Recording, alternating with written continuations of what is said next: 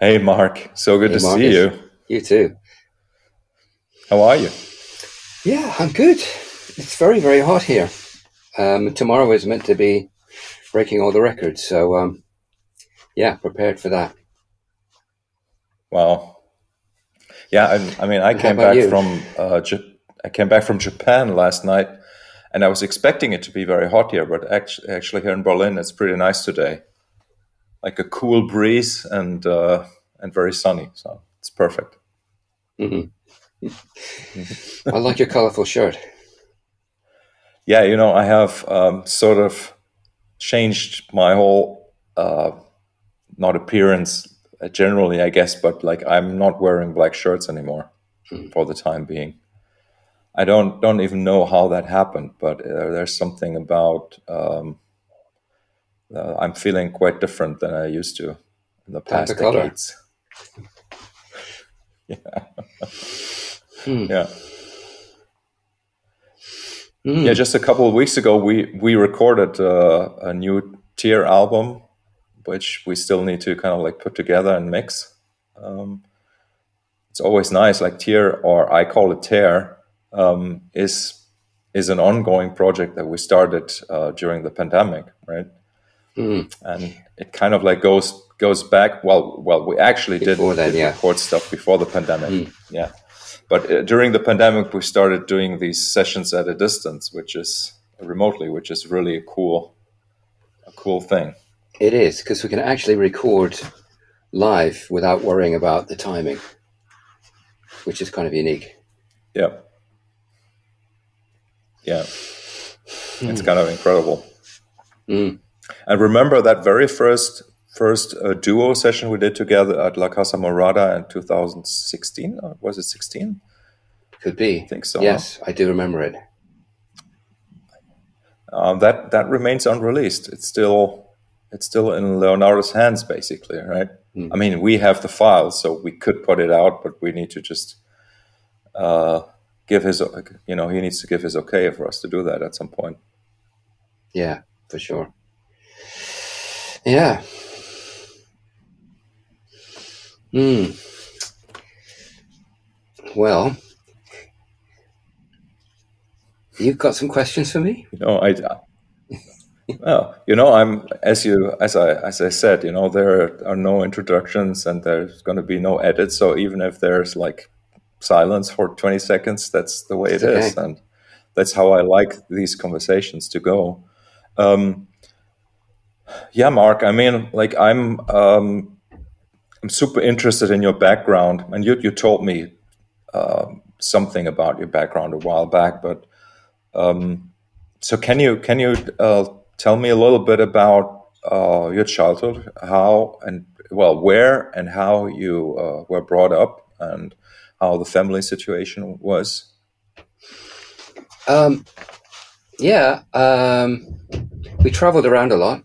Um, my dad was uh, my dad was an orphan.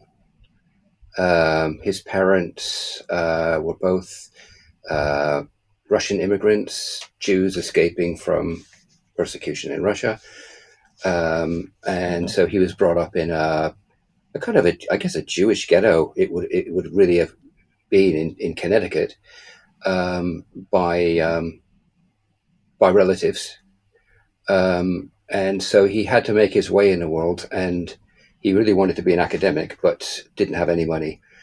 So he joined the army as a way of paying for his um, ability to go to university.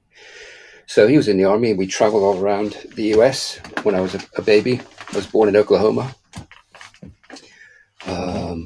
in a Native American hospital. And then we traveled all around. And eventually, when I was, I guess, about two or something, my mum's English, and they'd met. She was over in the US working, and they'd met. And so, um, and she's from a completely different background.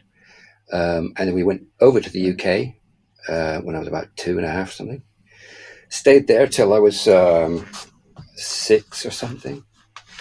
So I started school in the UK, and then we went back to the US because my dad actually. The reason we went over there was my dad actually got a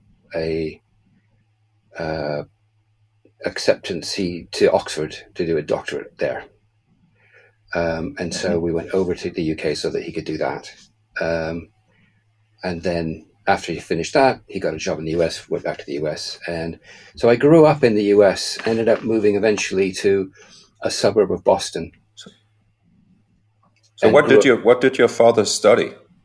He, what was called psychology at the time, but really is neurology. And he's still working in the same field, studying how the brain understands speech, that kind of thing, using brain scans and all of that kind of stuff. So he'd be called a neurologist or something along those lines now. But in those days, he was called neuroscientist, exactly, a neuroscientist.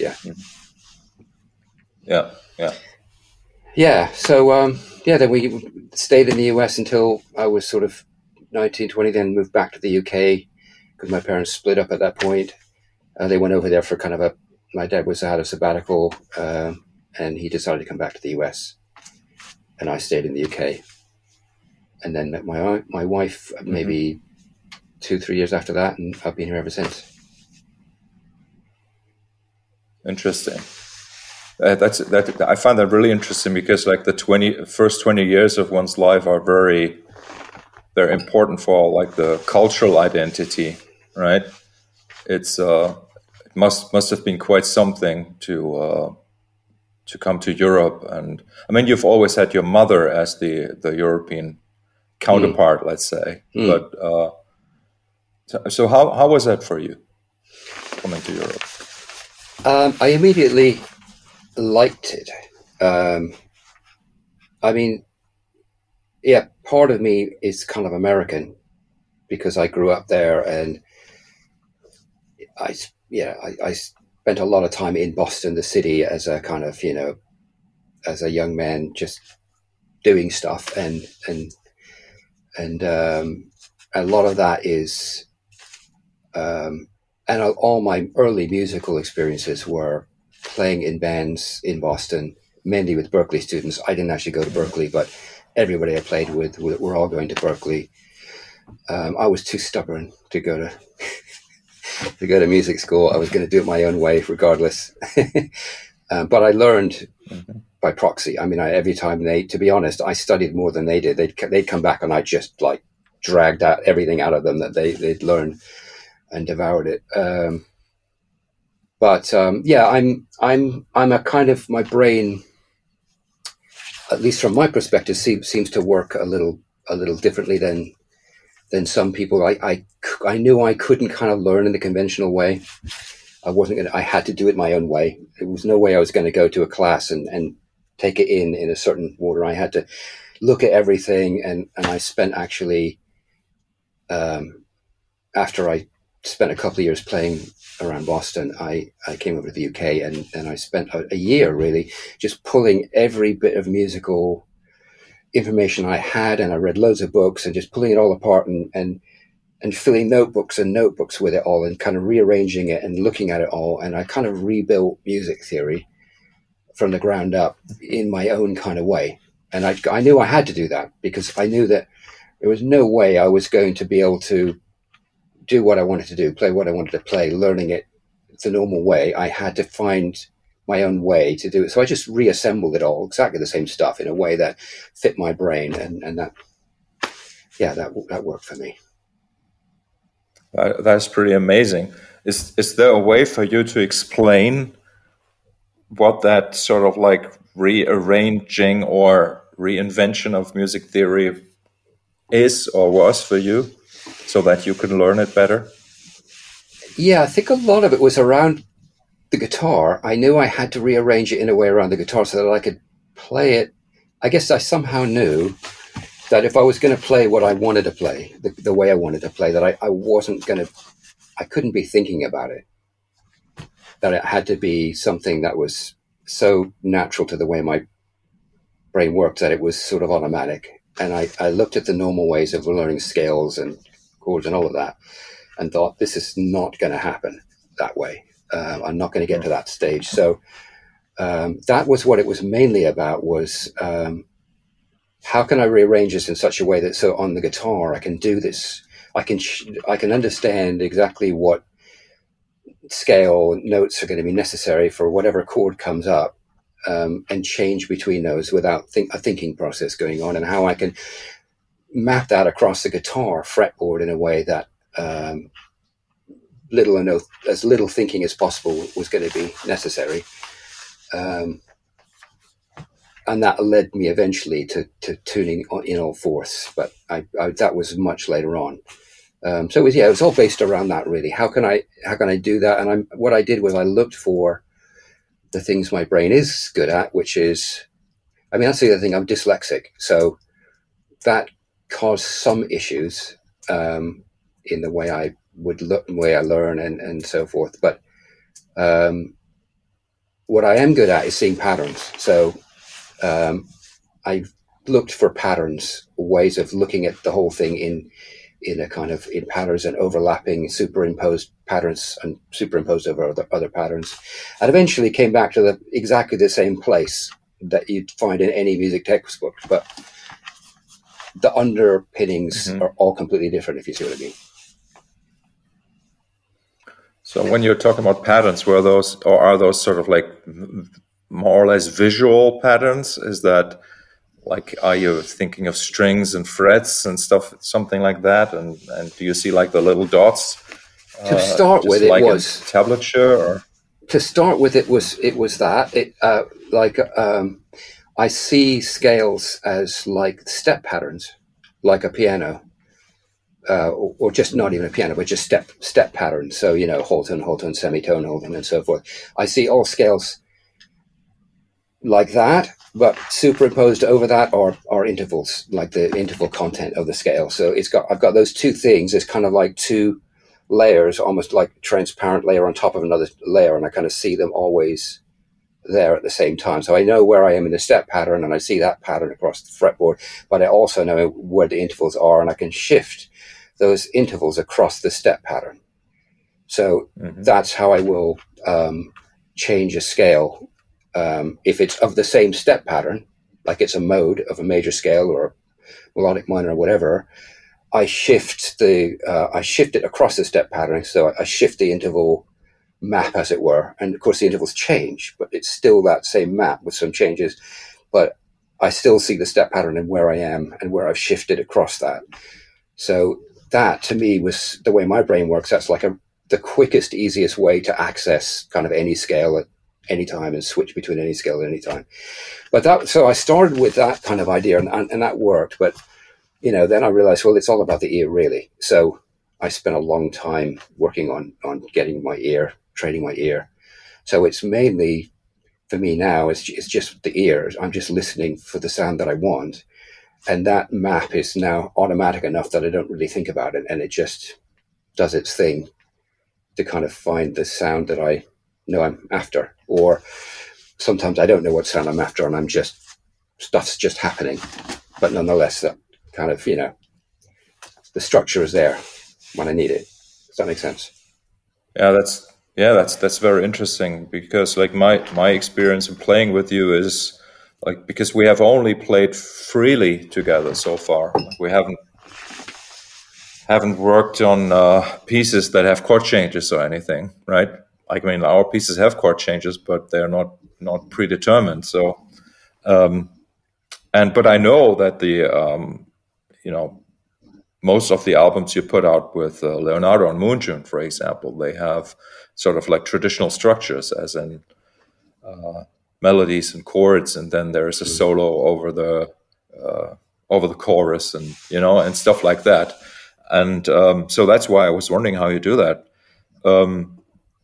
And it's fascinating because, like, just recently, I can't remember what the name of the guy was, but there's somebody who analyzed all of Alan Holdsworth's lines and stuff, and put like a 5-hour video up on YouTube with this analysis, and it was pretty eye-opening, and kind of confirmed a little bit what the things that I like and don't like about Alan's playing.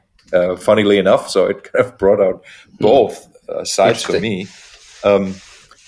Yeah. So in your playing, when you're saying like, okay, there's a scale that kind of like fits on a chord or a certain specific harmony or something, that is also quite open for interpretation, right? So because even though there are some rules where you can play like chord tones or then scale tones, or then you can play your chromatic extensions or whatever. Is that something that you still think about at all, or is it really all just let your fingers do the thinking these days? Yeah, it's all totally, to me. It's all ear driven to me. It's what I want to hear in the moment. Um, I mean, sometimes, well, you know what it's like. I mean, sometimes you just let go of everything, and you just open out to just anything can happen, and you don't know what's going to happen next moment at all. And that I love that, and that can lead to some of the most interesting creative moments, and you're kind of throwing yourself into the abyss and allowing potential disaster to happen. But that moment is also the moment where something really great could happen, if you see what I mean. And I kind of I like doing that. Mm-hmm. And in those moments, because I don't know what's going to happen, I'm not doing that. I'm not trying to play what I want to hear. But most any other time, that's what I'm trying to do, and I'm always. So for me, a lot of it is trying to hear, like being led by what I'm feeling about the music, and I guess I see music as kind of a language and kind of a story. So it's almost like a story. The story's going on, and like what's going to happen next in the story? What's around the next corner? Kind of emotionally, because it's, to me, it's just the language of emotion. That's what music is, and so or mood, emotion, whatever you want to call it. And so it's like, okay, we're here now, and like what would come next? And so there's a way for me that next is a sound, and therefore I'm trying to play that sound or play something that will render that feeling, if you see what I mean, that mood, whatever it is. So that's some set of notes. And so, yeah, that's what leads me a lot of the time. What about That you? is Yeah. so interesting, so interesting to me because for me, I always thought about myself that I'm kind of like utilizing the music to uncover the emotions, like my emotions, somehow like being confused what my actual emotion may be, or as you say, what may be around the next corner. I just have no idea. And somehow for me, the music or the playing has been the leading factor to kind of like discover what's around the corner rather than me having an idea about what's going to come. So when you tell me that for you it is or can be the other way around, where basically you have some sort of idea and then your body somehow finds a way to express that, I find that very fascinating.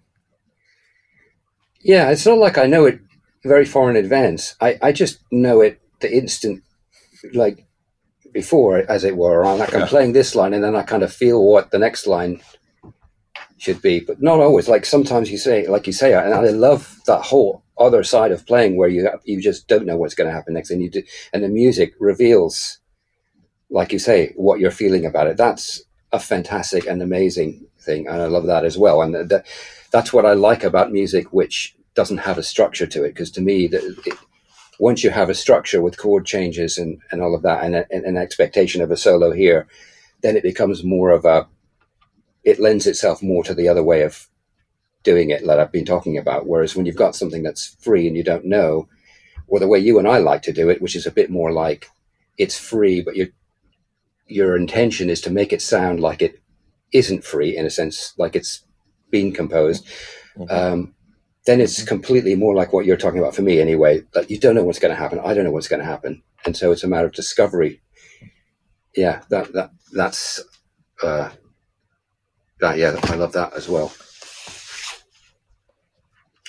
So your sound and your way of playing, your sound, the note choice, and everything is so incredibly unique. And I really think you have one of the most recognizable voices. And I'm not just talking about the sound of your guitar, of the sound of your playing, but even just on a digital level, just the pitches that you're using, that is so incredibly unique. And I'm wondering how that has, because there, as you said, like you kind of like grew up in the American culture, and somehow this vision for what you would like to hear or what you would like to sound like, kind of like must have developed. I mean, obviously it has developed, but like, do you remember when you kind of like became aware of that sonic vision? I totally can. I can remember the exact moment.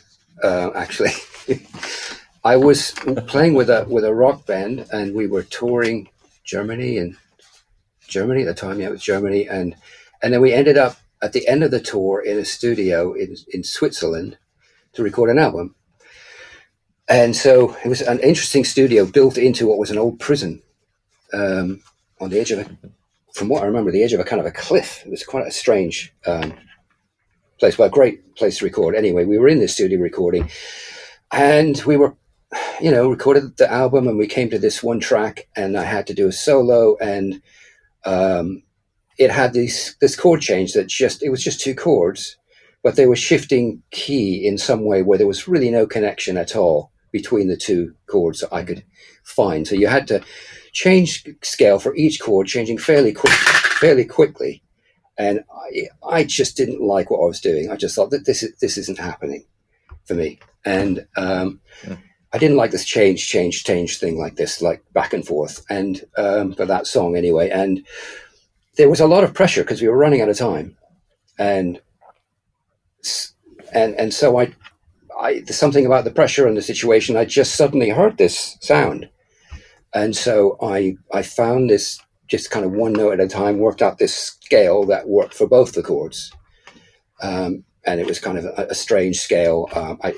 Looking back at it, I think it's just a mode of the harmonic minor or something. But at the time for me, it was kind of, that's an unusual scale. And it seemed to fit both the chords. And so I played that, and I moved up to the studio monitors to get feedback happening in the studio monitors. And that combination, I just found something. And it's just like, wow. I thought, wow, that's it.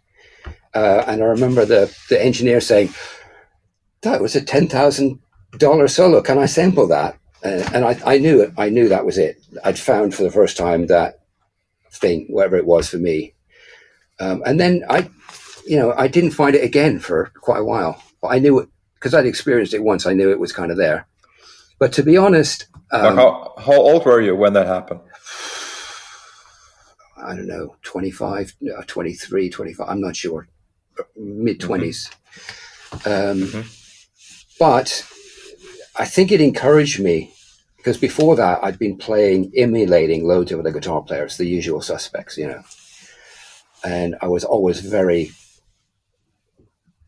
disappointed, stroke depressed about, I'd work really hard and then I'd be able to sound a bit like Alan Holdsworth or Pat Metheny or whoever it might be, and then I'd feel depressed afterwards because just like, well, great, I sound a bit like them, that's pointless for me. I knew I wanted something that I felt inside, how can I make that happen in the music? Anyway, I'd experienced it that one time and thought, okay, great, it's possible, it's there, but I couldn't get it back. And so then it was quite a lot of years of insanely hard work to make that something that I could do anytime. And I have to say it was a level of insane commitment is all I can say that it took for me to do that. I think if I hadn't done that, I just would have experienced that one time, and that would maybe I'd have very occasionally hit it again. But to kind of find that and make it so that it wasn't just that one thing, but that I could make it like happen all the time. That took an enormous amount of work, and yeah, a kind of now. I said at the beginning that I was too stubborn to go to Berkeley, and it was that same like crazy stubbornness of just like, I am going to get this. It doesn't matter what it takes.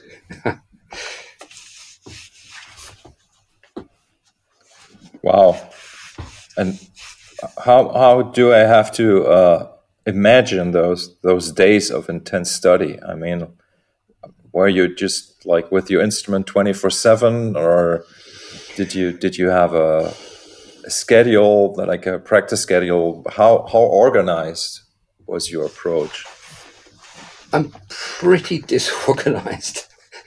I don't know whether I'm ADHD or what I am, but I can't stick with one thing for too long. I have to change and move around and move around.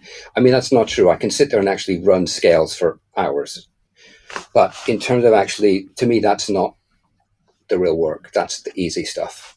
The hard stuff is delving into stuff that you don't know and trying to find stuff you don't know. That's really hard, and that's the bit my brain doesn't want to do, and I can't stick with that. I kind of do a bit here and do a bit there, and yeah, I guess it was kind of chaotic but driven very hard. Like there was always something driving me to do it. So I'd do a bit of something, and then I'd stop and I'd do something else, and sometimes I'd be at it for 3, 4, 5 hours, but then I wouldn't do it again for 3 days or something. And I just tried everything. I mean, one of the things that really worked for me, I remember early on, that really helped was just plugging in the guitar and just going completely berserk on the guitar, like really berserk, and just making just noise and just moving my fingers around in the most insane way, to the point where I'd end up hurting my fingers and cutting myself and everything. But if you do that for long enough, you'll find something interesting. And as soon as I hit something really interesting, like, oh, wow, what was that? I'd stop and I'd figure out, like, what was that?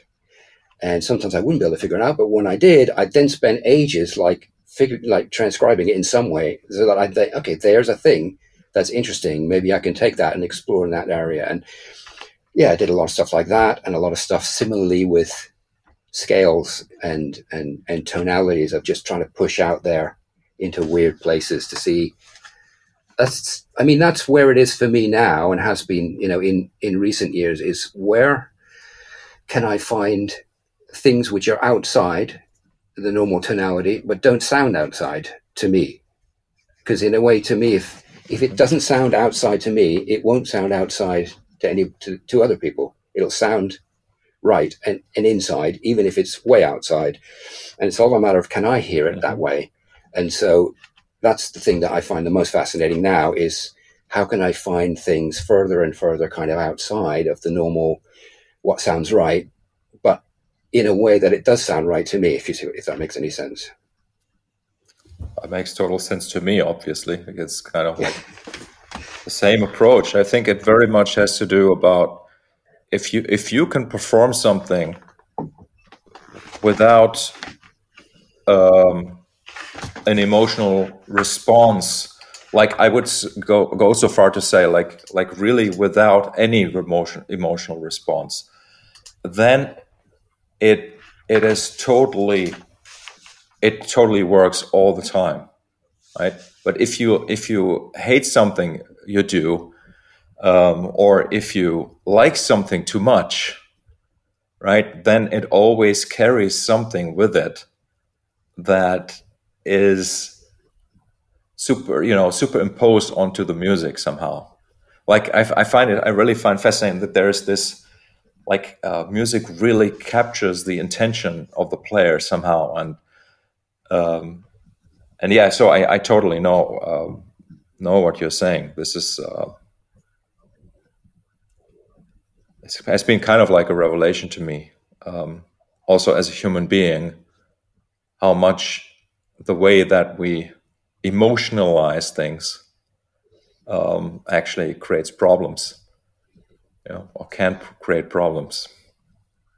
I think I know what you're saying. I mean, for me, there's like a separation that can happen where if I'm playing something in the right frame of mind for it to work for me, then I am feeling the emotion, definitely, but not in the usual way. It's like not in a self-conscious way of like, I'm feeling this thing and I'm making this happen. Because I want this to be like this. It's not like that. And if I do try to impose that on the music, then it doesn't work well for me. I don't know if that's the same thing you're saying, but it sounds like kind of like it is. Whereas if I'm in the right frame of mind and it's really working, yet it's kind of like the emotional of the music is coming through me, not like I'm imposing my own emotion on it, if you see what I mean. If I try to impose my own emotion on it, it doesn't work well. If I just let the music kind of come through me. So yeah, it is emotion and I am feeling it, but it's just, I'm kind of stepping out of the way and letting it just do its thing. And later I listen back and I'll get a strong feeling from the other perspective, you see what I mean? But while I'm doing it, it's more like I'm more of a conduit. Does that make sense? Mm-hmm. Mm-hmm. Is that similar to what you were saying? Or oh yeah, totally. And like something else about what you just explained, which has sort of like become more and more clear to me, and your sort of what you said is sort of a proof of concept, is that I think the artistic, let's say, style or the way that you play, the sounds that you make, pretty much depends on how you're approaching the learning experience of becoming a musician. And so like it's always much more about how you learn than how you play somehow. It's really I don't really know how to put it into words, but so if you are lucky like you and you discover you're very opinionated about the way that you think you can learn and will learn, it's sort of like you've already set the direction for what kind of, or that you will become an artistic player, let's say, rather than somebody who interprets other people's music, right? Because you're already on the on the level of how you practice. You've found your own approach, and that's really where people become unique sounding players. Is like, what do they practice? How do they practice? If you say it's chaotic, then that's exactly what was great about it, right? So that's exactly what made you who you are. And you're, if you know what I mean, like. Yeah, I do know what you mean, and I see it. It's interesting parallels between our playing styles in that way. Like, I mean, I think anybody who gets to a certain level on an instrument has to have a huge, what's the word for it? A huge thing of discipline. But if they do anything interesting, they've also got to have a huge thing of like chaos or madness or something else, if you see what I mean, whatever you want to call it. But you need, at least for the kind of music that we do, you need to have both those things, and you need to have, I mean, your playing to me has very strong elements of both those things, which is one of the things I like about it. I never know what you're going to do next. And when you're playing, whether it's, you're playing like the non-solo parts or the solo parts, it's still, I have no idea what you're going to do next. And it's always something that's like, this is really different. And this is very strong. This has something really, really interesting about it. It's inspiring, like right from the get-go. And so to me, that's coming from somewhere like in this, what's the word for it? Artistic, chaotic, crazy, whatever it is, different place. But you've also got a huge, I don't know what the word for it is, like a history of discipline, tremendous discipline. And the same with me. I mean, the amount of time that I've spent practicing scales and technique, I mean, it's vast, because it just has to be if you're going to get technique, if you see what I mean, to be able to play interesting, weird music like we do. So you kind of got to have these two things running in parallel in a way. And I'm interested to know with you how you separate those out, or whether you separate them out, how you have all that disciplined work, but also have this amazing ability to just completely let go of it all. And is that built into the way you practice, or is it a separate thing? It's kind of built into it, I would say. I got kind of lucky that I picked up an instrument where there was no technique, no textbook, let's say, about the technique available, and nobody really knew how to do it. So for me, decoding the technique was a big part of what I was practicing. Yeah. So for me, I always used to say, like, practicing has nothing to do with making music. So it's purely about the physical aspect of trying to play a beautiful note, or of being able to execute movements. Let's say, like they don't even have to be on the instrument. It could be some sort of gymnastics, even. Like, and that's how I'm still seeing the discipline part, let's say. And then as you say, the chaotic, artistic craziness of just letting go and just going with the flow and just moving my fingers anywhere where they want to go. I've always kept that as sort of like the foundation of what I consider to be music, right? So, like my very definition of music is that freedom, or is that I think music offers this space where you can do anything. And anything can work, right? And that's sort of like how I've always kept these two things separate, practicing and making music. But then, like, later on, I've also come to the conclusion that you can practice an exercise, or like a dexterity exercise, in a musical way. You can just reframe it as music by listening to it as if it was music, by experiencing it as a musical act. And you can also, like, for what's happening for me, like when I go on stage like 25 times in like 4 weeks, and playing like the same set every night, then the music can become an exercise. The music can just be the repetition, like going to the gym and lifting some weights. And I love that like, even though like I have a very clear distinction between practicing and making music, it also can actually be the same, depending on from which angle you're looking at the totality of what music is to me, and what playing an instrument is for me. Mm. That's interesting. So when you're practicing things, not when you're playing, a song in a live situation or in a studio or whatever, but when you're actually practicing in the usual sense, do you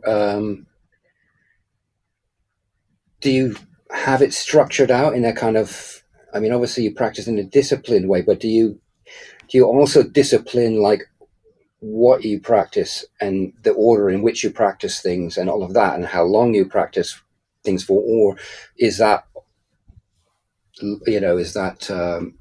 freer? No, it's, like my particular style there is that I kind of like, I'd rather pick just a few little things to practice. Say, like playing 3 notes, C, D, E, right? And then I find all the ways that you can play C, D, E, which it's 3 elements, so it's six orders of notes that exist. And then I would kind of like map that out, like, say, transposing that across a fifth interval, or what I say across the handfuls, like, like stuff like that, like my 4 fingers of the hand, for example. And then I would kind of like turn that into an exercise And then say, since I have then six groups to practice, let's say, I would then practice each group for 5 minutes. So after 30 minutes, I would have completed one cycle, right? And then what I do is, like, the next day or the next time I practice the same thing, I would not play it starting. So I wouldn't start with the first pattern. I would start with the second pattern, or I would start with the last pattern, the pattern that I tackled last yesterday. And so that I'm always rotating through all the permutations in pretty even ways. Hey, there's an alarm clock in the background. Can you hear it? No, I can't hear it. There's an alarm clock going in your room. Okay, stop. It just stopped. It's good. Not in this room. I don't have any clocks in here, but whatever. Yeah, must be the other room. In fact, it's quite likely that there is one in the other room. So I'm always trying. That's why, like, the discipline part, let's say, of practice for me is very important. Like, my mind wouldn't feel satisfied if I only practiced 5 of 6 patterns that are in a group, let's say. Like, I always try to make sure I'm covering the whole thing. And I also feel like, in a way, practicing movements is very much about closing these cycles, making sure that you can do all the permutations of movements, because otherwise there's always like a gap in your movement ability of movement, let's say, where you could say, okay, maybe that can be a good thing because it gives you a certain thing that you don't do, which then could kind of like create a certain sound or something.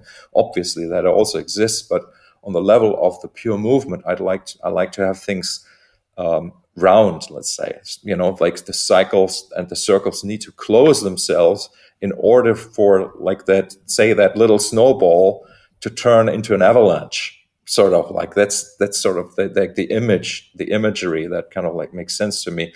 Like, if you have a wheel, the wheel needs to be perfectly round. Like, if if one side is flat, it's not gonna go anywhere by itself, right?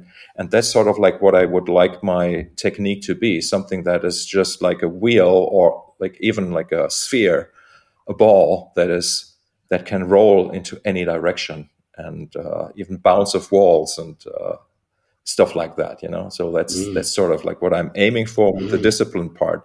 And then, as you can see, if you develop a technique like that, it pretty much becomes a tool that is chaotic, that can be chaotic. You can throw that little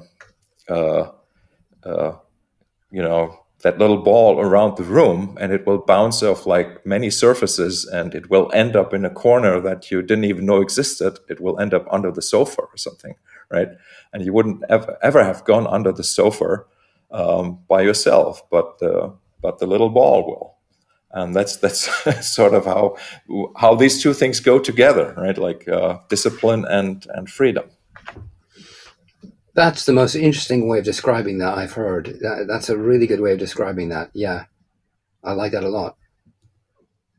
Yeah, and I can relate to that in my own way. I don't think I do things as...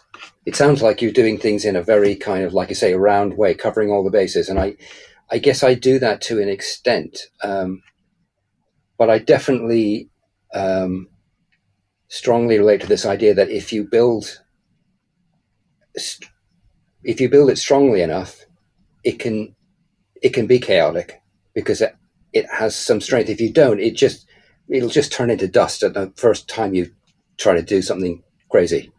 If you see it, it'll just break. But if you have enough strength in all the stuff, it can bounce around the room, as you were saying, and remain able to continue bouncing because it hasn't fallen apart, if you see what I mean. I can very much kind of relate to that idea. And I think I approach it in quite a similar way, in some ways anyway. But yeah, that's a really interesting way of describing that or at least the way I see it, as that connection between discipline and chaos, and how the two are kind of interlinked, at least from my point of view. Like the real interesting chaos, if you want to call it that, or unexpected, is built on a underpinning of a discipline, if you see what I mean. It needs to be, otherwise it can't really happen, because there isn't enough structure for it to happen from, if you see what I mean. If that makes, I don't know if that makes sense, but to me it makes sense. Yeah, no, it makes sense. But however, and this is also important, like you're always good enough, I think, to improvise. Like this is sort of like the other side of the coin, where I believe a lot of people can learn something. Is like you don't have to ever have played a guitar before. You can pick it up and improvise. You can, like, maybe yet it doesn't feel comfortable, or maybe you don't know what you're doing or whatever, but you can still make a noise. You can still express something, with any musical instrument, just by banging the keys, or by plucking the strings, or by trying to fret the strings, or by blowing into a horn or whatever. You don't need technique to do that, right? And this is sort of like the interesting thing. It's like it is really the other side of the coin.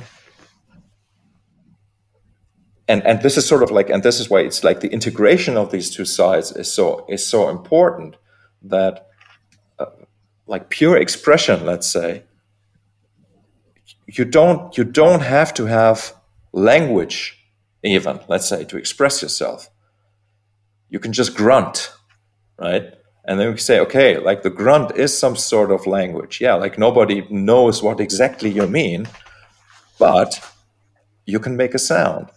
And that's I'm still operating on that level musically as well, right? So there's like this, what I used to call, or sometimes still call, like a completely gestural approach of making music, where it's not coming from a point of view of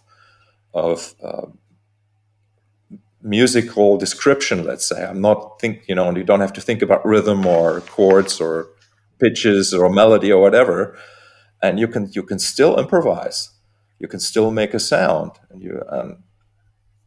and just keeping all these elements alive within one's playing. That is sort of like the secret, I think.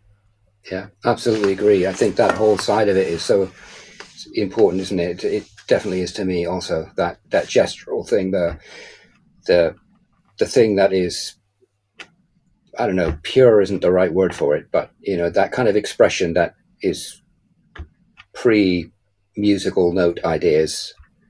Yeah, that's so important, isn't it? It's a big part of it for me. Yeah, it's, in a way, it's a little bit like like the cycle I'm seeing in people's lives. Let's say, where you're becoming more and more conscious, and more and more self-conscious as you grow up, right? As a child, like you maybe come from a place of not having that self-consciousness, right? And then it kind of like starts happening, and it sort of has some sort of high noon sort of like situation, where you're super self-conscious, and then somehow the sun starts going down on the other side, right? And it kind of like turns, then the night comes back, right? And you like don't know anymore what you're doing, and sort of like you're kind of like returning. But as you're returning to the night, you're integrating the experience of the day into the night, and you can basically come around like many times, and sort of like the more and more you're integrating, like the aspect of awareness, and not being aware, of being conscious, being unconscious or subconscious, or whatever you want to call it. And that's sort of like what I'm experiencing. It's also like the aspect of letting go, like knowing how to let go, but at the same time also knowing how to embrace. Right? It's kind of like, again, it's the same thing, just the different side of the coin, right? Yeah, I agree. I mean, I see all of that the same way. It does definitely seem to be, and I guess there's different ways of looking at it. I think the way you were talking about it might be slightly different from what I'm going to say now, but it's related. Mm-hmm. is there is this interplay between being aware, kind of self-aware, and then letting go of that and not being self-aware. And that seems to be kind of a key to it to me, because you have to have moments of self-awareness to just be able to perform with other people and do what you need to do as a musician. But you also need to be able to let go of that a lot of the time, because if you don't, you won't be able to really do anything interesting, at least from my perspective. So it's this interplay between losing your self-consciousness, and you sort of, when I say self-awareness, I mean, that can mean lots of different things, but what I mean by it is this kind of awareness of like, it's me, I'm here, and I'm thinking about me and my personality, self-awareness, and letting go of that and just being like, I'm just part of the music. I'm not really separate from that. And it seems to be a kind of interplay between those two things, and trying, for me, it's staying out of the self-consciousness thing as much as possible, but just coming into it for a split second in order to be aware of what's going on in a certain kind of way that you might need to, I need to switch this thing on, or I need to change to another scale or something like this. But then as soon as, a fleeting moment of that, then letting go into this kind of, not unconscious, but a different state of flow, or not being kind of self-conscious at all. But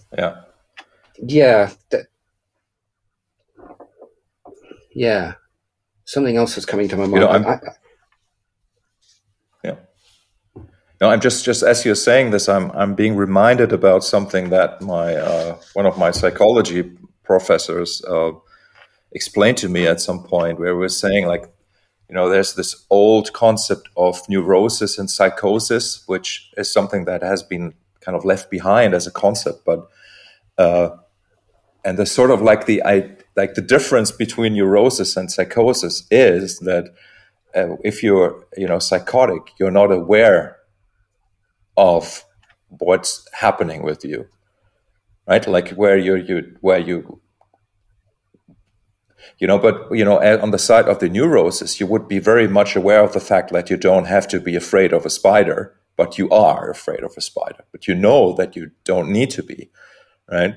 And so one of the, and this I find just fascinating, because it's kind of like amusing me, is that the original definition of like the so-called borderline syndrome, which has been like a popular thing for a while, is that those people who have the borderline syndrome, they kind of like switch between being aware and unaware of their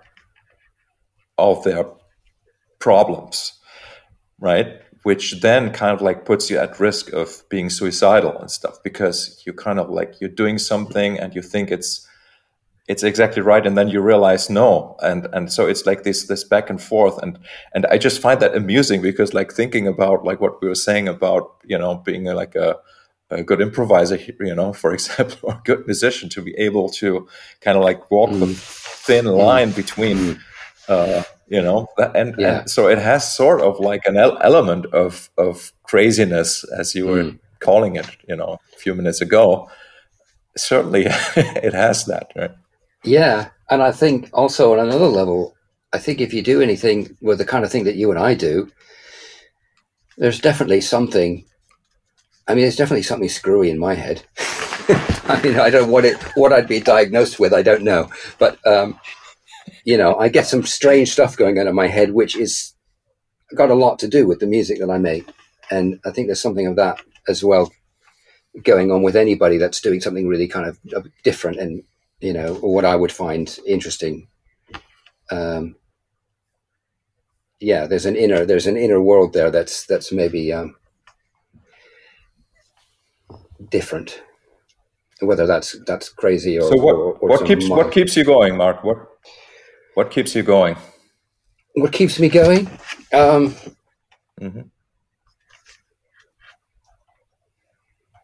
Yeah, to be honest, it's that thing we were just talking about.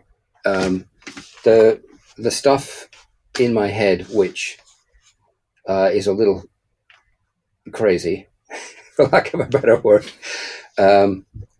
which kind of powers the music in a sense, like the ideas come from that, is what keeps me going. Because what I have, the things that go in my head, some of the things that go in my head are like, I'll get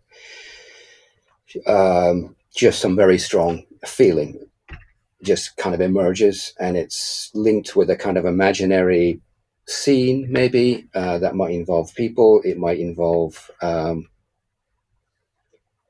place and a time in the past or present or whatever. And that kind of emerges as a fully formed thing, and it's very strong. Mm-hmm. I don't believe it to be a real thing. I think it's in my mind, but it's pretty strong. And so I need to do something with that. These days, I mean, I've calmed all of that down a lot. When I was younger, that was very strong and threatened to derail me numerous times because it was too much to take. And so I used music as a way of, like, if I can render these things in music, that helps me cope with that, if you see what I mean. It makes it real in some form, and therefore I don't have to kind of, well, I can't explain, but it helps in a way. So that's what keeps me going now. I mean, like I say, I've kind of calmed that down so that it's not out of control in my mind, but nonetheless, I still get those and I like them most of the time.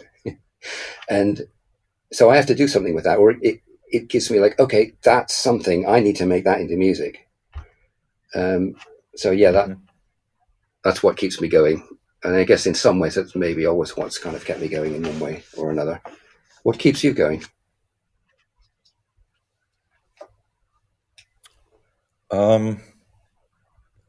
Yeah, I guess I could give you the same answer that you've just given, but like from my perspective, maybe it's still the fact that I love music. And what is interesting to me is that I love music independent of say technical considerations. Like for me, it's very much about what does inspire me, or does it what. And as you were saying at the beginning, like, you know, there's like a certain emotion that you kind of like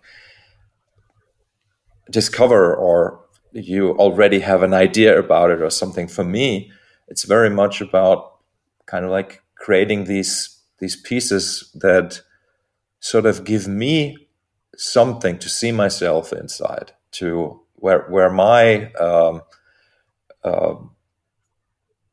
emotional processes, where my humanity, let's say, can mirror itself and can be reflected upon. And literally it's my way of reflecting on something. So rather than thinking about it, like I don't have the language, sometimes I don't have the language to say, to be my own therapist with words, but I can create the medication, I can create the medicine with sound. And so I'm creating these sound worlds that heal myself. That's sort of like, I really think that's what it is for. It's you know, just like as I was in Osaka just a few days ago, I got so inspired and I looked out the window and saw that mood and those buildings, and I just started composing this piece of music that I have now called, it's going to be called Song of Survival, or Song for Survival. And it's sort of like these moments where I'm discovering a new kind of, let's even call it vaccine, right? It's some sort of thing that I kind of like create for myself, that I then apply to my being, to my you know, by listening to it. And it kind of like draws me in, it kind of hypnotizes me, it puts me in a trance, it helps these processes that are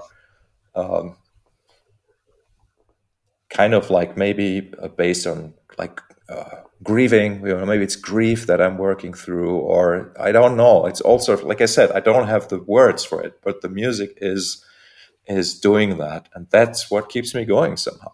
And these intervals, even though I'm basically making music 24/7, but these moments where I'm discovering and where I'm getting like totally inspired by something, they've become a little rarer, because there is I've already created so much of that medicine that sometimes it takes a while to discover the new cure, let's say. I do know exactly what you mean. I mean, I experience it in a very similar way to that too. The joy of music is just, yeah, it's beyond words. But also, yeah, like you say, you really can. It's got a very cathartic kind of element to it, or can do, so that you can experience, things that, or deal with things that you don't have, or I don't have the tools to deal with any other way, like mental, emotional tools, or whatever. But the music, in a way, can allow you to find a way. Yeah, absolutely.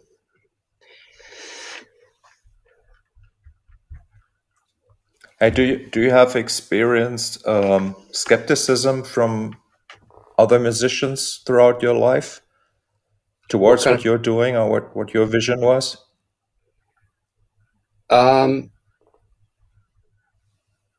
Yeah, I wouldn't say skepticism. I think people don't necessarily haven't always understood.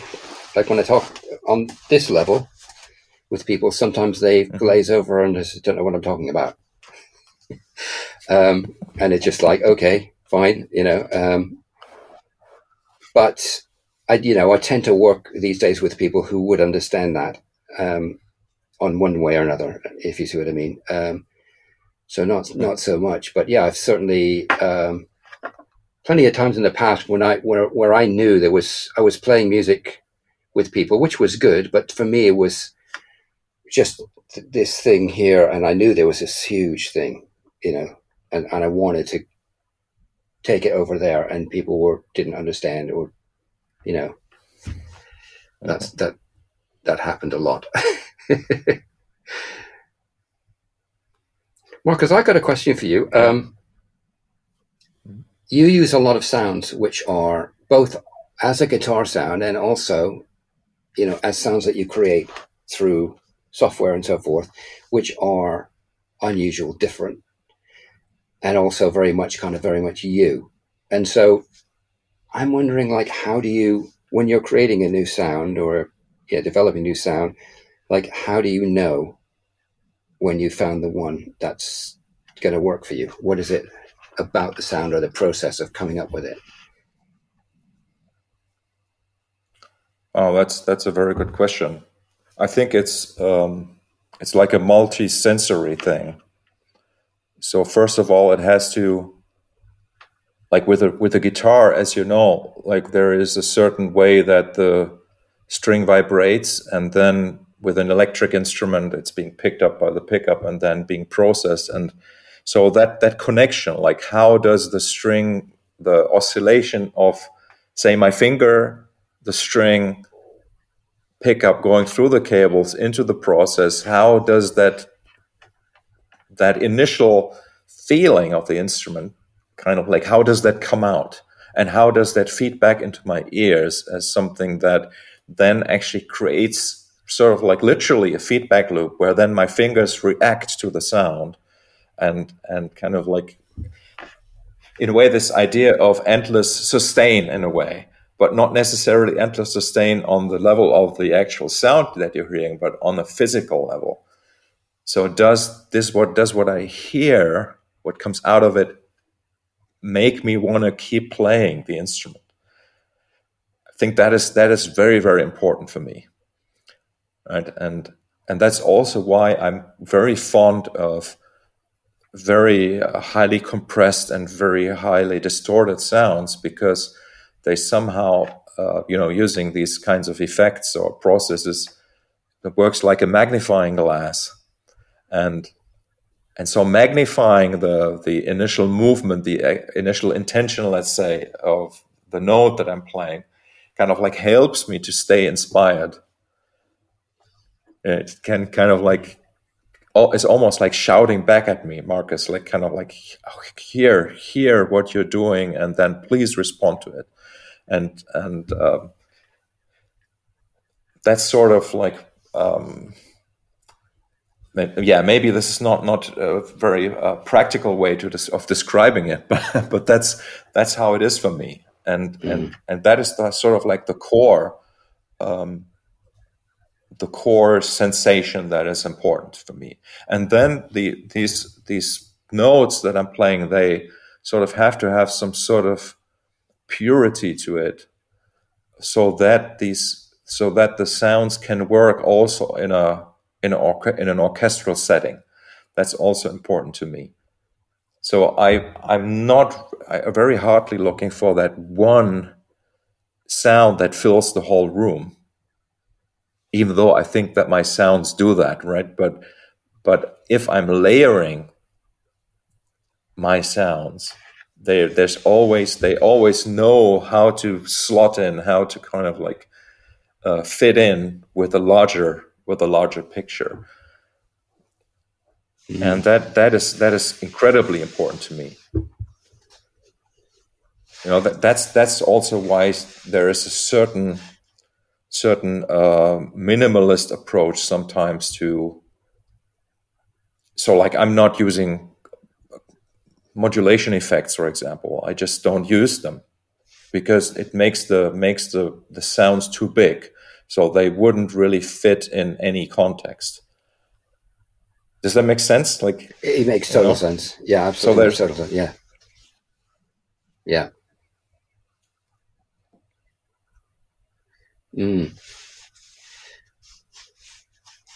Yeah, and I find it very interesting how you're looking for a kind of feedback situation where that note is making you want to play more and saying something to you about what you've just done, so that you then respond. And that's really interesting. Yeah. Because like I am, and this may sound super strange, but I'm actually not interested in the things that I do. I'm more interested in the things that I don't do. In the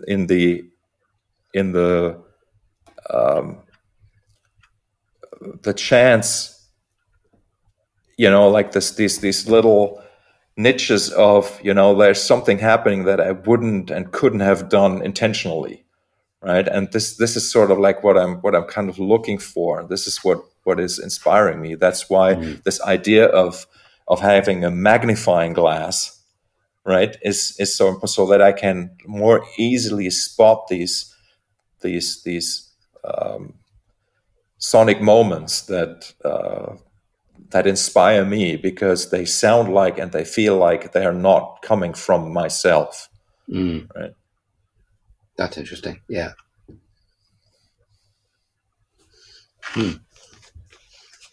What is it about that you find inspiring, that's something that is not coming from you, or is coming from a chance situation? What do you think is it about that inspires you? I guess like it's a certain kind of boredom I'm feeling about myself somehow. Like for myself, I'm very predictable, right? And I think that's the case for a lot of people. That well, that's what I like about playing with other people, is that you get that input and it changes what you do, and it is unpredictable. And yeah, definitely. Exactly. And you know, I was looking for ways to kind of like generate that kind of, create that kind of situation even when I'm playing by myself.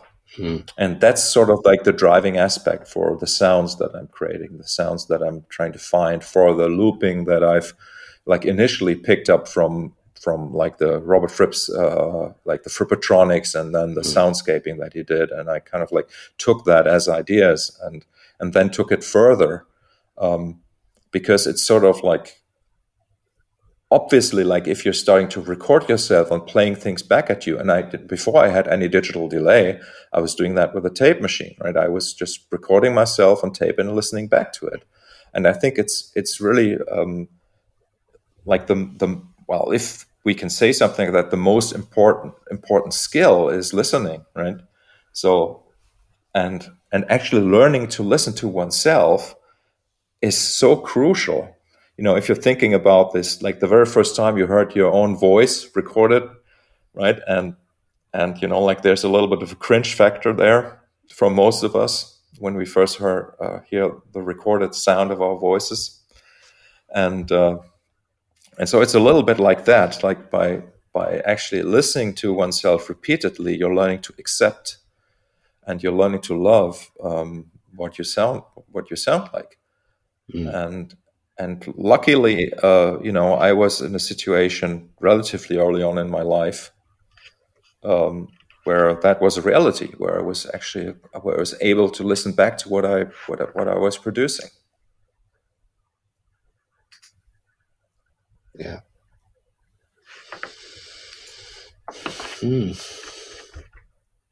And I think that's what's like kind of missing for a lot of people, a lot of musicians, that they're not recording themselves. You know, if there's one highly effective therapeutic activity, it is like, you know, to record yourself talking, or even like there's this little exercise I use with my coaching clients or my students or my friends. Sometimes I say, okay, just imagine that your words are leaving your mouth and they're in the room and they kind of like, you know, travel around your head and they're getting back into your ear, and you can actually actively listen to what you're saying as the words travel, as the sounds travel through the air, so they become externalized, and then you can listen to them, and kind of like becoming aware of this really changes like the self-acceptance, let's say, that we have drastically. And it also, as we said, it amplifies also what we're saying. It amplifies the patterns. We're starting realizing all the blah blah I'm saying here when I'm listening back to the podcast. Like, and how, you know, like must have said the word "so" like 5 million times in 75 podcasts. So, you know, like all of these things, they become very apparent once you're exposing yourself to recordings. And recording, as I say, does not have to be an actual recording. You can listen to yourself as you speak. And that has become a really powerful tool. And I know for a fact, like some people that I'm working with, that I've worked with, who have really developed as human beings by actually starting to listen to themselves. Yeah, I totally agree. And I think when you're playing with other people or in whatever context, if you're listening, like you described it really well, I think, as you know, as if you're listening to your words and letting them come back into your ears. If you're listening to the music and what you're playing as if you were listening to the music as a listener, and like hearing it like that, like what you're playing as part of the overall music, I think that's certainly for me, that's a key aspect to how I approach it. Yeah, I think that's important. Yeah, it's also like making music with you and other great musicians. There's this magic somehow, that the pure act of actually listening is sort of like the justification, say, for any musical utterance. Like it's not important which note you play if you've listened to what's going on. Yeah. And I think that's where a lot of people get it wrong, or where it's backwards for people, where it's very much about like trying to kind of like figure out what is right. And in the moment where you're trying to figure out what's right, you're not listening. And then obviously it can never sound right. And it's sort of like a very very magical thing where you realize that it's like what, like, yeah. So it's, yeah, like this is a situation where words are actually not able to explain it. Like it's something that as a musician you experience it all the time, right? But like, how could you put that into words? Yeah, that's what's so great about music. You don't need the words. Yeah, exactly. Hey, Mark. Yeah. So, but let me just come back to something completely different, sort of completely different. Like this amazing path that has led you to this point of where we can talk about these things and we can agree about them, which is nice that we agree, but we wouldn't have to, right? Like, but anyway, I'm still curious, like how that how this has come about, say, from your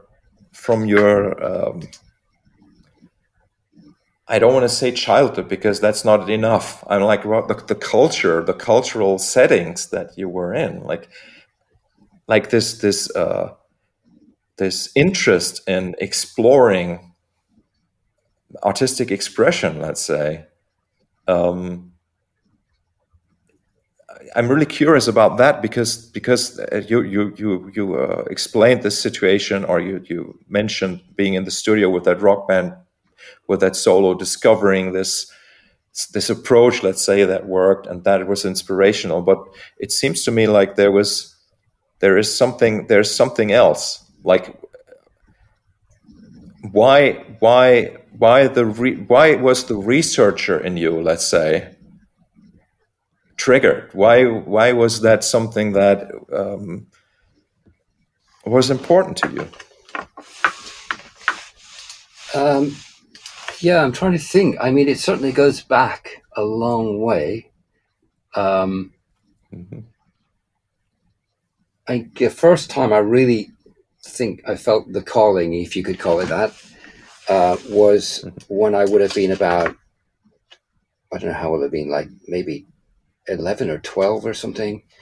And I was living in the US and near a kind of woody area, and we heard this sound coming through the woods. We weren't living in the woods, but there were kind of a lot of woods around, and heard this sound, and it was just amazing to me. I never heard anything like it before, and it just absolutely, I had to know what that was. And what it turned out it was just some guy standing in the back of his yard that backed onto the woods playing like blues guitar with an amp in his back garden. But I'd never heard anything like that before. And it just drew me, the sound of that guitar. And because it was a long way, it was like a couple of miles away, and you could just hear bits and pieces coming through, but not really hear it in detail. And I just had to know. And so, I said to my mum, because my mum was quite interested in music, listen to that. And she said, let's go and find that. And so we walked from, a couple of miles down this path through the woods and found what it was. And that, to me, that was just revelatory, that sound could be made from this instrument. And I remember looking for records and, how could I find that sound? How could I find that sound again? And then a couple of years later, I heard Jimi Hendrix, and I thought, that's it. That's the sound, only much better. So that, I absolutely became obsessed with Jimi Hendrix for quite a long time, and still love Jimi Hendrix's playing. Huge influence on me in lots of ways. So I think that was partly it. That was the first thing I experienced of that kind of thing that called me, that seemed so powerful to me for some reason. The feelings it gave me were just transcendently bigger than anything I'd kind of experienced, and that didn't go away. And then I guess when I was a teenager, a bit later, I discovered like other things. I discovered, progressive rock and classical music, bits of classical music, and bits of jazz and things. And think things transported me, listening to some of the progressive rock music. Like I got like, wow, this is really amazing. It just takes me somewhere else. And, I'd keep it in my head and I'd walk through the woods and hear it. And it just created amazing things that to me were a world that was so realer and more important than the real world in a sense. So yeah, maybe that's it. I don't know. Yeah, that's it doesn't surprise me that you're listing musical experiences as inspiration for you, right? Like I'm sometimes wondering if that's totally true for myself, if it's really musical experience. I guess it is musical experience, but what I want to say is motivations can be manifold, right? So, like, for example, it wouldn't surprise me if somebody wants to become the best guitarist in the world just to show everybody else that you are the best in the world, right? So like the motivation can be removed from music itself. And I'm sometimes like wondering how much of that is part of my motivational makeup, let's say, right? Like, like being bullied at school, let's say, like this is kind of like the first thing that comes up, right? Like being afraid to go to school because there was somebody there waiting for me at the corner, like, and I'm thinking like, how much have those experiences shaped my being and my musical being later on? This is sort of like for me, a really interesting moment, because as I was saying, like when I'm creating music, sort of like as medication, right? Like, so what is that medication for initially? What was the initial emotional state that was bothering me, or like, and that's why I was asking you this question, because it's interesting because I mean there is another element to it that you bring up. And I wasn't bullied at school particularly, but I certainly had problems at school, which I think were probably down to my dyslexia. No, I mean there is this other element. I mean, I remember hearing Joe McLaughlin, the early Mahavishnu albums, and thinking, I have to be that good. But that's impossible. I'll never be that good. But I have to try and aim for that. Like, why? This is when I was, a teenager, like, why would I feel that I had to do that? I don't know. But there are other elements, aren't there, that drive you to these lengths. And I don't know why we have these things built in psychologically. Yeah, it's interesting though. Yeah, it is super interesting also because, like, for me, my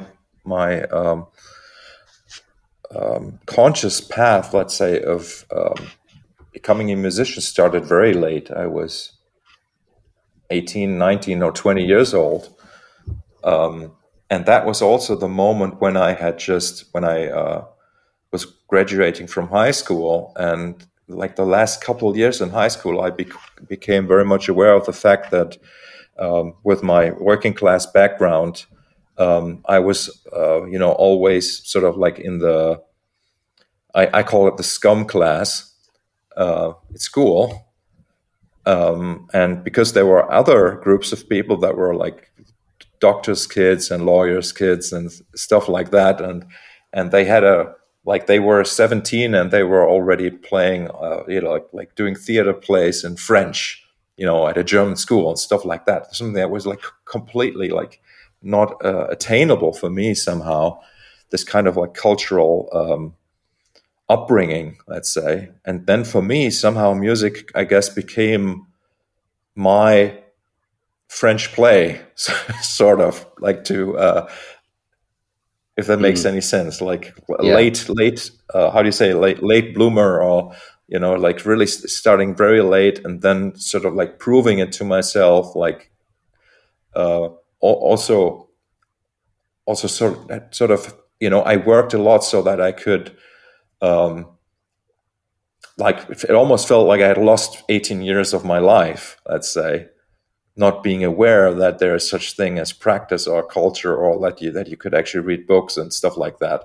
And and somehow for me that has always been a driving factor. I'm Mm. realizing now. Mm. That's interesting. Huh. Which I guess was different for you with your parents, or at least your father being into academia, right? So that is a different starting point there. Yeah, it's a different starting point. I mean, obviously, he was very much like first generation academia. His background was very working class. Hmm. But yeah, he'd obviously kind of built which is very much kind of an American thing to do, I guess. But um, yeah, it was different. I don't know how it affected me as a kind of adolescent, late high school. Apart from the fact that it felt like music was the kind of coolest thing it was possible to do. From my perspective, was to be a musician, and so that kind of drove me to do it. I played music all throughout high school, and I was no good at it. But I mean, it wasn't until I got to be like 18, went to university, then I started practicing more seriously, and then yeah, a little later than that, taking it like very seriously. But yeah, what drives you? I don't know. I mean, there was a time when I was 19 and sort of 20 where I was spending 12 hours a day practicing, and like, what drives you to do that? I don't know. Some inner. Hmm. I don't know. But I still kind of have that. I mean, I'll still, there's still this drive to kind of keep pushing and pushing. And I don't know where that comes from. It seemed insatiable in a way. I don't know if you have that, but like, Hmm. to my mind now, it feels more Yeah. like a fascination rather than like, I must do this, but to explore, what's possible and keep pushing out into the boundaries. It's just a fascination thing more than just like, I must do this to prove myself or something. But I certainly felt that when I was younger. Yeah. Interesting. I Yeah, don't know what that interesting. says about. Yeah, for myself, that's the point where I'm getting suspicious about myself, when I'm realizing that there is sort of like, you used the word insatiable, right? Like, so is it really, how pure can the motivation be if it's, if you can't ever reach your destination, let's say, or if you can't ever be satisfied with anything, right? And that's sort of like what I really think, what I'm working on these days, is to kind of like to reframe, to rediscover, the way that I'm sort of like drawing good things out of what I'm doing. So to allow myself to actually be satisfied, to you know, and that's sort of like, and I'm not saying I have any answers there, but it certainly feels like that's what I'm kind of working on these days. yeah. Mm. I And noticed. to Yeah. realize that the music or the art, that it is not getting worse, or is not getting bad because I'm satisfied with it, or because I feel less attached to it, let's say, or I'm just more capable of, like, say, even mechanically creating it. It just has a different importance. And, like, as some people say, you shouldn't be taking yourself too seriously, and somehow there's real wisdom in that sentence, you know.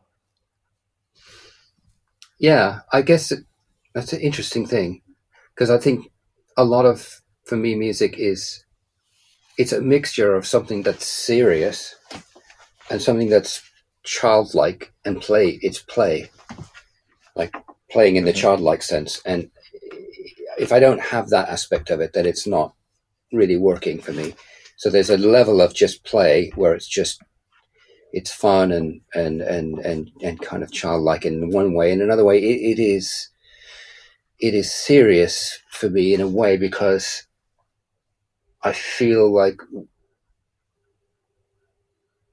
what I'm trying to deal with the music is serious um, feelings, emotions, whatever you want to call it. It has a seriousness to it, for me. So that's. But again, I don't feel like it's connected to myself.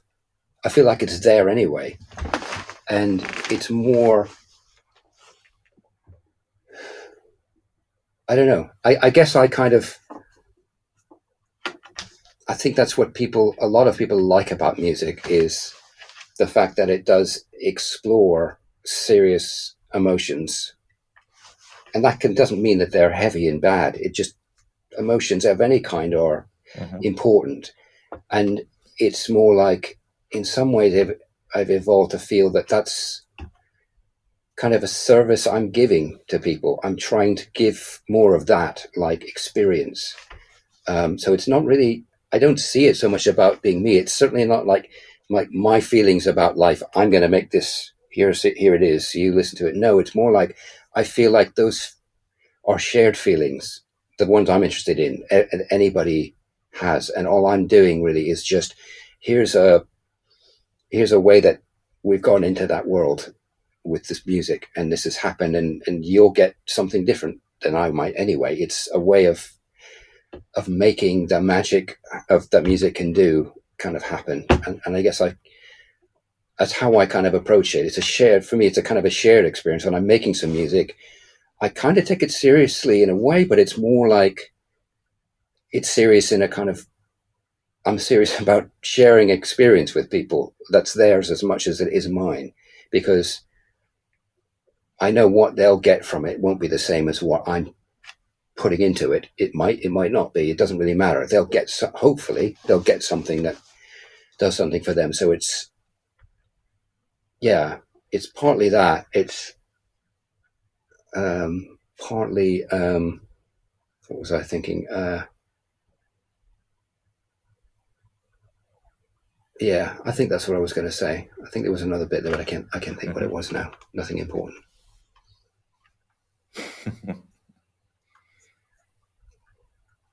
Yeah,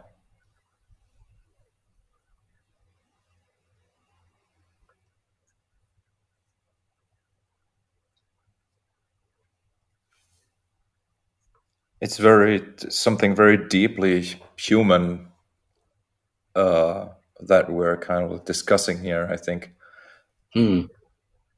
and I believe it exists in potentially exists in anybody, you know. Like, it's just that there's different mediums Hmm. that are Yeah. important, right, to people. And Yeah. Yeah. Yeah. I think any kind of music that can be a kind of shared human experience and can. Yeah, there's different kinds of music, isn't there? I mean, there's all different kinds of music that can um, explore different levels and areas of kind of human experience, like the difference between a pop song and Shostakovich. There's a big difference there, and there's a million things in between, and a million things outside both those things. That are all different, and different ranges of different. Yeah, and all of that seems important to me in different ways, and so they're all different kinds of human experience. And I guess I was always attracted to music that, although I don't dislike pop music, there's great pop music that I like a lot. Um, but there's a lot of other kinds of music that deal with other areas of human experience that would be hard to do in pop music. I mean, it can be. it can be done, but there's other kinds of music, like classical music, for example, which are more suited, in my view, to deal with other areas of human experience. And then there's jazz, which is different again, and there's many other forms of music that are they're all different. And even within popular music, to me, the different genres aren't just different styles. They do different things. And of course, it's very variable because everybody's going to hear them differently and everything else. But there is a difference to me between rock and and some form of pop music, and they express different feelings as an overall genre. And I find all that interesting, and I guess what I try to do, or what I find interesting in doing anyway, is try to make music that explores some area that I find interesting and that I find worthwhile as an area to kind of look at in terms of human experience, kind of thing. Yeah, but I think that. Yeah. And I guess that in terms of like the function, let's say, of music or musical genre, or you could say of any piece of art or any kind of creation or any kind of communication, even as you go to the supermarket to buy something and you're talking to people working in the store, like there's some sort of exchange happening that's is very much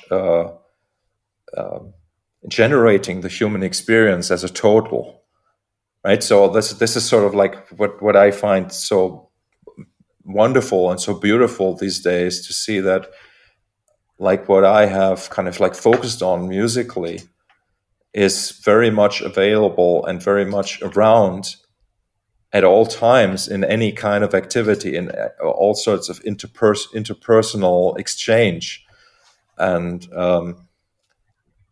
that sometimes like the medium does not transcend the function, really. So let's say like there's like a certain style of music that makes people feel happy, let's say, but it could also be somebody smiling at you in the street, and that will make you happy, right? So there is like the function, like what does it elicit, right? That is sort of also something we need to.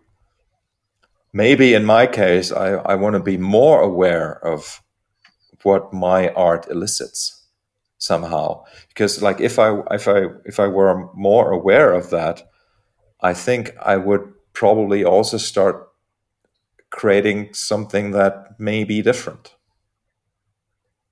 I kind of like have that hunch that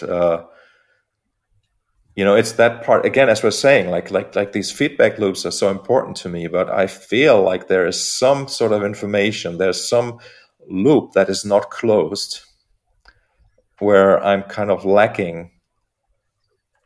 Not lack as in I'm unhappy about it, no, not like that, but it's just like I'm just curious, to learn more about what it is that I'm putting out there into the world. Yeah, it's interesting, actually, isn't it? Just thinking about your own work and the progress of it and where you're going to go next. And yeah, I certainly have gone through phases where I've thought, I don't know what I want to do next. And I just have to wait and not do anything for a while until something comes to me. And yeah, there is a thing I have, which like every time I create a new album of my own, it feels like it has to be something.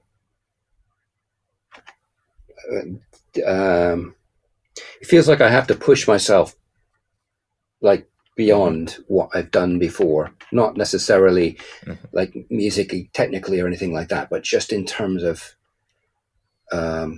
like artistically, I somehow feel compelled to do that, which part of me, I don't know why that is, but part of me says, well, if it's too easy, it won't be as good somehow. It has to be really difficult. I have to something new and interesting is always got to be quite an effort, and it's got to take some kind of a cost in order for it to really. It's like pulling something out of the ether, wherever it comes from, is not easy if it's something worthwhile. I don't know whether that feels true for me. I mean, I'm sure it's not true for everybody, but for me, it seems to be true. And when I've done that, I feel like, that was kind of exhausting, and I don't think I can do that again. That was, well, I've really got something this time that I think's good, but like, okay, I think that's it. Not that I'm going to stop doing music, but next time I'm going to make it easier for myself, is what I tell myself. But each time it comes round, like that doesn't happen. I have to do the same, and I don't know why that is. Whether it's just that it's what we were talking about before, where there's something deep psychological thing driving me, or whether actually that's just what I have to do to get something that I like. I don't know, but yeah. But I do go through that thing every time of having this dialogue with myself of like, I'm not doing this again. That was too hard. And next time I'm going to make it easy. And even going to great lengths to actually make it easy. Think, okay, this is really going to be easy, this one. I'm going to make everything easy to play and easy to do. But that just doesn't last long. Before I mean, as you know, and I mean, you're a mastering engineer, so sometimes you're doing like projects where you have no control over the mix and like over the recording and like over the content, but still, when you're mastering, you have a certain standard, right, that you want to fulfill. Like there is a certain thing you need to do in order to be happy with it, and somehow that, I guess, is the definition of who we are. That's why people want our services, let's say, right? So that's why it may not actually be a good idea to try to get rid of that. But if we can find ways to make it easier for us, which I guess the only requirement there is that we trust in what we are doing, right? So maybe there was a time, and this is something I'm noticing now that I have a child, and well, you've had a child for much longer, right? So, but for me now to realize, okay, so maybe like 3 years ago, before my daughter was born, it took me 5 days to create X, right? So now I know I can create X in 3 hours. And the X I'm creating now is as valuable as the X I created 3 years ago. It just requires it's a different kind of effort, but I trust in my ability to inject myself, let's say, into that piece of work. And I guess that's really kind of like maybe what we're talking about here. To make things easier is just to sort of to understand that anything we touch turns to gold. If only. Yeah, I know what you're saying. I mean, there's definitely a thing with me where I'm kind of have an insane level of perfectionism, and I really don't know where to draw the line with that, or how much is necessary, because I'll do something and I'll think, okay, this is finally working for me. It's finally good enough. Or, I mean, it'll take something like a guitar solo. Like I'll play a guitar solo and I'll be like, no, that is not good enough. I've got to do another take. And then I'll think, okay, yeah, that's okay. But then, or I've done a solo on an album where I just think, okay, well, I don't have the chance to do another take. There it is. And I'll not be happy at all. And other people are like, oh no, that's my favorite solo on the album. I'm like, what? Yeah. That's the worst one. And I realized that people are not hearing it the same way. And what I'm hearing just may not be relevant. The things I'm worried about may just not be relevant at all. And it's hard to know kind of where to draw the line and how much effort I could pull back on and still get as good a result. I don't know. It's funny. I think I've gotten pretty good at letting others make decisions for myself, and then still feel like I made those decisions, which is kind of a good thing. Like, but as you say, there are just some aspects where I'm not capable of letting go. Just like where I have sort of like a better. Sometimes I really believe that I have a better understanding about the interaction of, say, two musical instruments in a mix. Let's say, where I know, okay, if the say the drums are a little quieter, there's going to be a better groove between the bass and the drums, or something like that. And I think I found a good way to communicate these things in in nice ways. And I think that's also kind of like, like coming back to our relationship as musicians. When we play together, I think it's respect, basically respect. So even if I may sometimes be kind of like dominant in the performance, or even when deciding on how the mix should be or something, there is enough respect on your end, and as well as in the other direction, right? Where we would say, okay, that's the decision that Mark made, or that's the decision that Marcus made, and that's what's correct. That's what's right. And I think this is sort of really the kind of like the, how do you say, like the gist of it, right? So like, how can we kind of distribute responsibility between people that are working in the same team? And, yeah, absolutely. I mean, I feel the same way working with you. There's a respect and a trust. I trust that what you've done is good. I know it will be. And so there's just, I can let go and just trust that, yeah. Yeah.